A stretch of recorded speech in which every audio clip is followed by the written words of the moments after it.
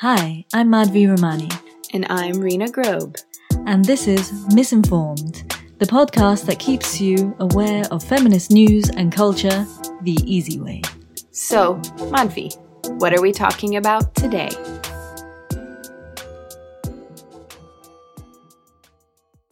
So today, since it's the first episode of this year, and we have a snazzy new theme song made by the amazing Alejandro Mosso, who is a Berlin-based artist. We'll link to him on our SoundCloud. We were also thinking, as many people do at this time of year, what are we going to do next year? How can we make more of an impact? What are we interested in and passionate about? And so we had this brilliant idea of watching Malala's masterclass.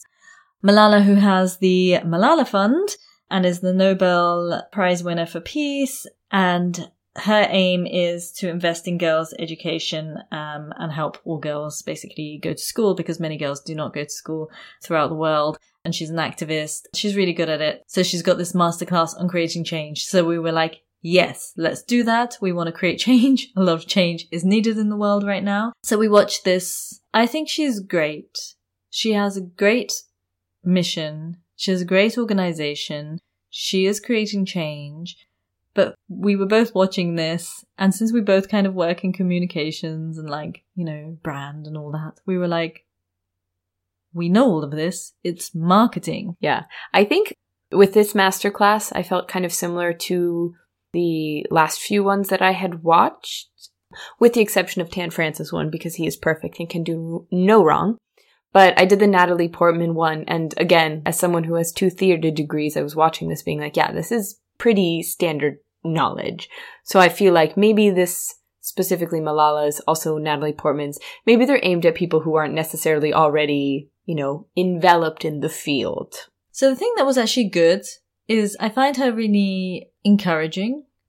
She does have this thing where she's just like, every action you take and everything you do matters. So that was good. She is encouraging you to figure out what you're passionate about and then just go for it and be really dedicated to it. And she has that same sort of attitude, and she's really good at platforming other people and stuff. So that's really useful.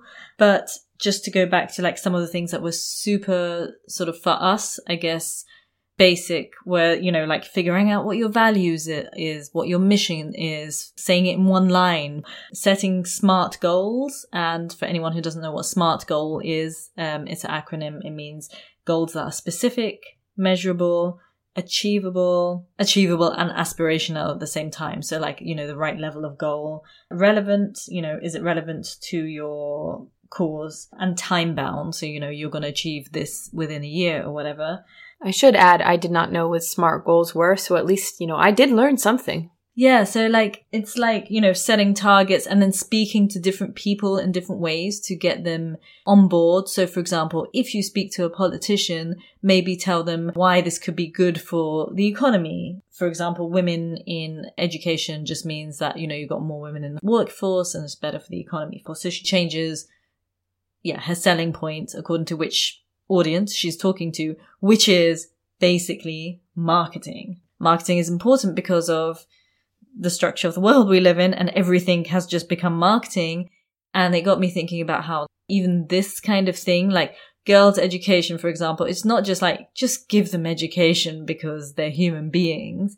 It's give them education because this is the cost effective sort of benefit for the economy, is all framed within a capitalistic way. And that's actually not Malala's fault, right? Because she's working within the world. She's working with the UN. She's working with governments. She's going on news shows. She has to speak in a language. In order to get what she wants, she has to play the game, which is clear. And she does it really well. And that's really great. But it just got me thinking about, the state of philanthropy, charities, and activism. It really reminds me of, we watched this Noam Chomsky talk back when we did our episode on anarchy, where he talks about how there are some problems in the world, some issues in the world that you can't wait for them to be fixed in order to take down oppressive hierarchies. specifically here, he was talking about climate change. He was saying about, like, you know what, climate change and climate catastrophes are such a pressing issue that we have to work within the existing frameworks to try to solve the problem, because if we try to dismantle a system that doesn't recognize climate change first, it'll be too late. We'll be ruined. So I feel like Malala's doing something similar, right? Where, like, in order to move towards a more equal future, we have to sort of reform the structures and work within the structures we have nowadays to get to that point. But it's interesting, right? Because this is like the problem we keep on coming up against, which is like, okay, but if you're working within the system, you're still kind of supporting it, and you're complicit within it, because just by getting girls into education and then the workforce, and then you're still perpetuating a system that is kind of not really, you know, feminist, which is destructive, you know, to the climate and all this, you know, expansionary economy and all that. You're solving the problems of individual lives. And of course, you know, women are getting power. And I mean, it's not necessarily either or, but then maybe through this action, you're also deterring revolutionary action, you know, all the women who are out of education, but then maybe they would taken a more extreme action if it wasn't for the charity. Or maybe they just wouldn't, because they just have absolutely no power, and you have to get them first to this first step of education, and then they might be able to take power. I mean, who knows? But the language of charities is fascinating. And at the moment, you know, we're seeing a lot of this, first of all, because Christmas just occurred, and this idea of giving and charity and all of that is very much based in Christian notions of charity. And charity and giving and philanthropy actually go across all cultures. So it's like really universal, but especially now, the language around it is very capitalistic. And I recently read an interview with Amy Schiller. She just wrote a book called The Price of Humanity: How Philanthropy Went Wrong and How to Fix It. She sort of looked at the modern idea of philanthropy. And like I said, a lot of what we're dealing with is, you know, charities writing to you or putting adverts and asking you for money. And she said there's three main tropes that she can identify. One is objectification, the other one is cost effectiveness, and the other one is self-interest for the donor. So objectification covers the reduction of people to their suffering, their desperation for the most basic items necessary to survive. So it's kind of like a sensationalism, a melodrama, a fetishization, like drawing on people's emotions, pleading eyes, and like children, dying children, things like that. The images, you know, it's a objectification of, you know, poor people. And then the cost effectiveness, which you could see in the Malala advice, is that, you know, for just $1 a day, you can save a child's life or whatever. And she calls this the exchange rate for generosity. And then self-interest, which I think is the most interesting one for the donor. First of all, it's the cost effectiveness, of course. So they feel really heroic and like they're making a difference and virtuous and stuff like this. And the other one is that you feel like you've made an effect, and also like you're buying an emotion or a moral superiority or something, or you're buying, you know, you're alleviating guilt, or you're feeling good about yourself, or things like this. I'm not saying that people should not give money. People should give money to charities. We should redistribute wealth and stuff. That's all cool. But it's just interesting that she's just looked at it culturally to say, well, all of these tropes provoke some questions, like what are the power dynamics? What are the assumptions about the people who need help that are going on? What are the promises of efficacy and superiority, the donor's superior virtue? All of this, you know, like what is suggested by our modern language of philanthropy. And the other thing that's really interesting is it's always seen like as a redistribution of wealth between classes. So like richer people, for example, in the West give to countries where, you know, people are poorer or whatever, stuff like that, or even in between in the same countries, you know, it's like the upper classes or the billionaires are, you know, like Bill Gates is, you know, doing philanthropic acts for everyone else. So it's like seen as the domain of the privileged and super rich. And the other thing that she talks about is effective altruism, which is the evaluation of charities in really utilitarian metrics. And one of these metrics is QALY, QALY, another acronym, which is quality adjusted life years. again, it's like, it's not just treating humans as humans. Like, you should just be able to enjoy education and learn and expand your mind, because that's just what childhood should be, right? You are generating a workforce for the capitalistic, This is kind of what Tamana was saying in our interview, where she was talking about being a refugee, where she's saying, like, the argument always for investing in refugees is that they'll be able to contribute to the German economy, And it's like, so we want, the argument is we should help them to make money down the line, not because, they're people and we should help them. Yeah, we've come to a point basically where all of our language is being kind of colonized by this language of capitalism about like cost effectiveness, productivity, cost benefit analysis, things like this. And that's how like a lot of charities are also operating, or have to operate, in order to speak the language. But then at the same time, language, matters, and it reduces people's humanity, which is really interesting when it comes to the word philanthropy. Yes. So philanthropy is a Greek word. It has its roots in two words. One, philos, meaning love, and anthropos, meaning humans. So philanthropy essentially means the love of humanity. I was going to say, isn't that cool? But then I realized that like the majority of our words are Greek, so the etymology of the word philanthropy is neither unusual nor surprising, but yes, it's Greek.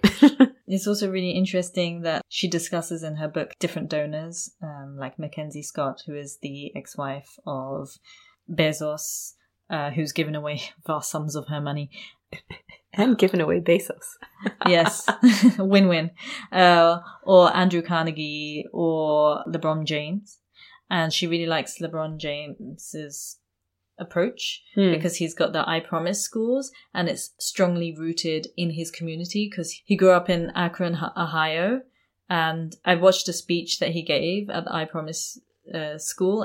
First of all, he's like, I normally don't even plan these, and he's just talking about how he understands the things that are important to children because he lived there, and what's important, living in a socially deprived setting. So he's talking like from his own experience. He's talking to his community, from his local community. He's not trying to do really crazy stuff like go to Ethiopia and, that he has no connection with. He's just like, this is where I come from and this is where he needs help. But one beautiful thing that he does is he gives every single child in the school a bike, because he says with the bike, you get the sense of freedom. It's got no cost, benefit analysis to that. It's the sense. Kids love that feeling of freedom, and it just gives them this sense. And it's not to do with the education and structure and getting them to achieve high degrees and go into policy and make the world a better place. It's just got to do with their kids. They're going to all love being on their bikes. That's so nice. It's kind of interesting because specifically the conversation around philanthropy, Bill Gates, for example, he's always applauded for all his philanthropy. He does all this work with malaria. He's helped eradicate malaria or whatever Bill Gates has done. The reason why I'm so dismissive about it is I'm sure that the work that he's doing with malaria is important. Sure, fine. But the real question is, the man is worth billions. If he was really interested in helping make the world a better place, he could give away his fortune and solve all the world's problems. But of course he's not going to do that, because to a man like Bill Gates, just making a lot of assumptions about him here, but it's pretty valid, to rich billionaires who engage in philanthropy on this level, not LeBron James level, it's not actually about making the world a better place. It's like you mentioned before, it's about stroking their own ego, about making himself feel like he's doing something better for the world. I'm helping.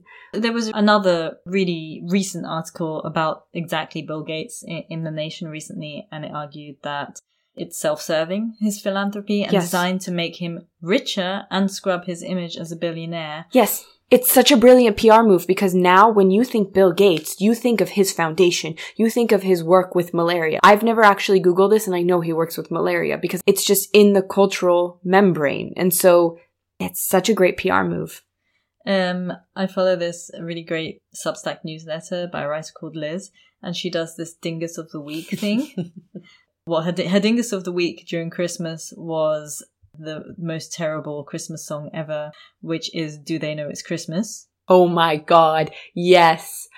Oh my God. Everything that, what's his name? Bob Geldof has ever done. This is Bob Geldof, right? This is Live Aid. This is the There Won't Be Snow in Africa this Christmas. It's that one. Which is a lie. There will be snow in Africa because Africa is a continent, not a country, you idiot. She says, if you can believe it, the song, which is a top contender for the worst song of all time, was written and performed and gotten into stores so quickly, no one had time to question its existence. The song was written by Bob Geldof, who saw a BBC report on a famine in Ethiopia. He wrote the song, roped in his famous friends, recorded it in one yowling, obnoxious day, then boom, the song was released. The birth of Do They Know It's Christmas was a real moment when the scientists were so preoccupied with whether or not they could, they never stopped to think of if they should. In a real Dr. Frankenstein moment, even Bob Geldof, the creator, said the song was one of the worst songs of all time. Sure, you can argue that the song was meant well. These celebrities just wanted to, in their words, feed the world. Okay. But we have to stop giving celebrities and rich people a pass for doing narcissistic PR things on the backs of people with actual needs. If you wanted to feed the world so badly, you could just donate some money and shut up. But no, you gotta yodel some self-serving lyrics into a mic and make everyone think how nice you are before you scamper back to your mansion. She's really funny. So she does this Dingus of the Week thing. I would recommend you follow. It's lyz.substack.com. But anyway, she said it reminds her of a moment where she went to a talk where the founder of North Face talked about all he's been working on to save the planet. And the good woman raised her hand and asked, if you want to save the planet, why don't you just shut down your entire company? No one needs it. And then everyone in the room got uncomfortable, and the guy looked at me for a long time, and then just changed the subject. I love the fact that she did that. Top. That's amazing. Rich people really see problems in the world and think, how can I make this about me? That's basically it.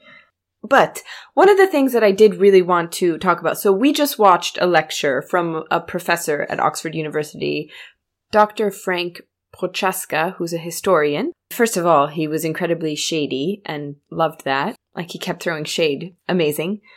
But one of the things was that he kept using the terms philanthropy and charity and volunteering and throwing them all into one pot, or at least within this lecture, all of the words seem to be used more or less interchangeably. So my understanding, or like for me, philanthropy and charity are not necessarily the same thing. I think of philanthropy as someone like Bill Gates who has too much money, making it his career to like give other people money. Charity to me is an organization. It can be done by people who don't have a lot of money. It can be done by people who have a lot of money. Charity to me is just the act of helping other people. This is just the way I interpret things. But I think one is an organization and one is kind of like an act, is a verb, right? Yeah. Philanthropic. So a charity is philanthropic. Well, like, I guess it depends on like what the charity is, right? So like I was, in preparation for this, I re-listened to the maintenance phase episode on RFK Jr. and he has set up a charity to help, or a foundation to, well, he's not really helping anyone. He's just making everything worse. But he's a crazy anti-vax guy. But he thinks he's helping, and he's set up this charity to promote this. He is a philanthropist, and that is the charity. But, for example, if I donate now to the German Red Cross, that's an act of charity. You know, like, I feel like there's... It's an act of philanthropy. But... See, that's the interesting, because I think of philanthropy, and this is just purely a, like, personal definition. For me, philanthropy, I interpret it as someone with a lot of money donating. And God knows I do not have a lot of money. Traditionally, actually, both those words are related, and they both can mean, in their broader sense, you know, a love of humanity or expression of kindness towards humanity. So they're both, like, really, really related. And I think you're right that, like, now we think of philanthropy as exactly what you're saying.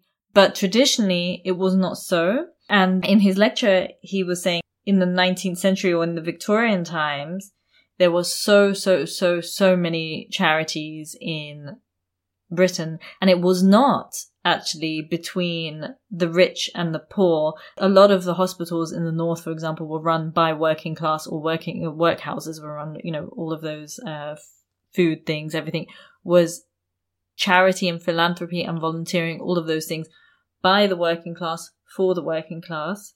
Also, he does make that same argument of maybe the charities filled the gap and therefore thwarted revolution. And also, like, now you see that with like GoFundMe and stuff. Like, I need to have an operation for my cancer. And everyone's like, good. You feel good. You've given some money. The problem's been solved. But actually, shouldn't we be looking at the systematic thing that is like, hey, if somebody has cancer, maybe we should have a system that pays for the treatment. But at the same time, he also says then what happens, because he goes to a whole history of, these organizations. One of the super interesting things when it comes to feminism is a lot of these associations, they were also called associations and societies, all of that kind of stuff all falls under charities.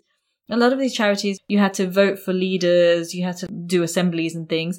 And a lot of women were involved in this. So they were able to vote in these associations before they were able to vote in government. And they learnt a lot about legalities and frameworks and structures and voting and organization through these organizations. And it helped women's emancipation. Yeah. It gave them a lot of autonomy and power in situations where they didn't have power, right? Because they could directly control, like, where does this money going? Who is leading this? And so on. Exactly. They could decide what causes they were interested in and participate in democracy before democracy allowed them to, the official democracy allowed them to participate. And what's interesting about his point of view is actually that now charities in the modern world also, he's got the figures, for example, in the 1970s, like 10% of revenue that went to charities came from government. And now he says it's hard to tell because charities aren't obliged to give you where the revenue comes from.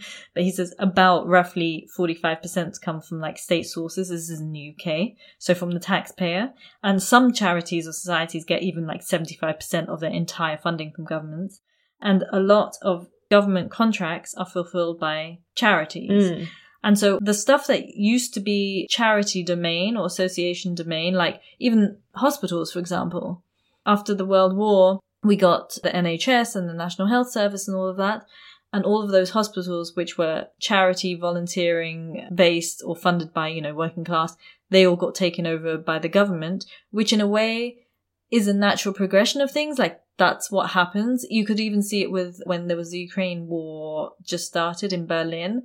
First of all, it was all people organizing how those people at the station at Hauptbahnhof were coming in, and it was all self-organized, like pure grassroots. And then the government came and took it over and made it everything official and blah, blah, blah.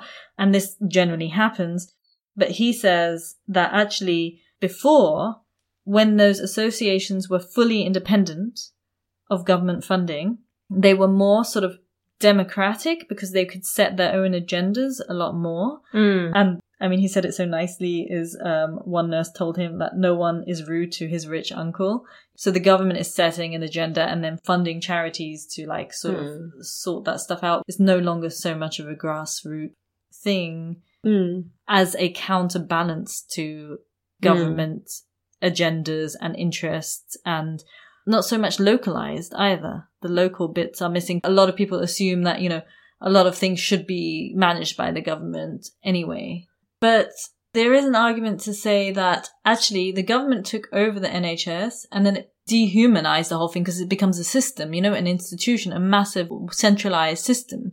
Yeah. And then because of capitalism and the way things are working with the NHS specifically, it becomes this cost effective based on things like metrics, measurables, their reporting, all of this, because that's how big institutions work. And so it does actually dehumanize people, even though it's a great thing, the NHS. Like, we need a national health system, otherwise we get a GoFundMe situation also, which is also not good. But at the same time, it does take the power away from the people, like the organization between the working class and the communication and the sense of solidarity.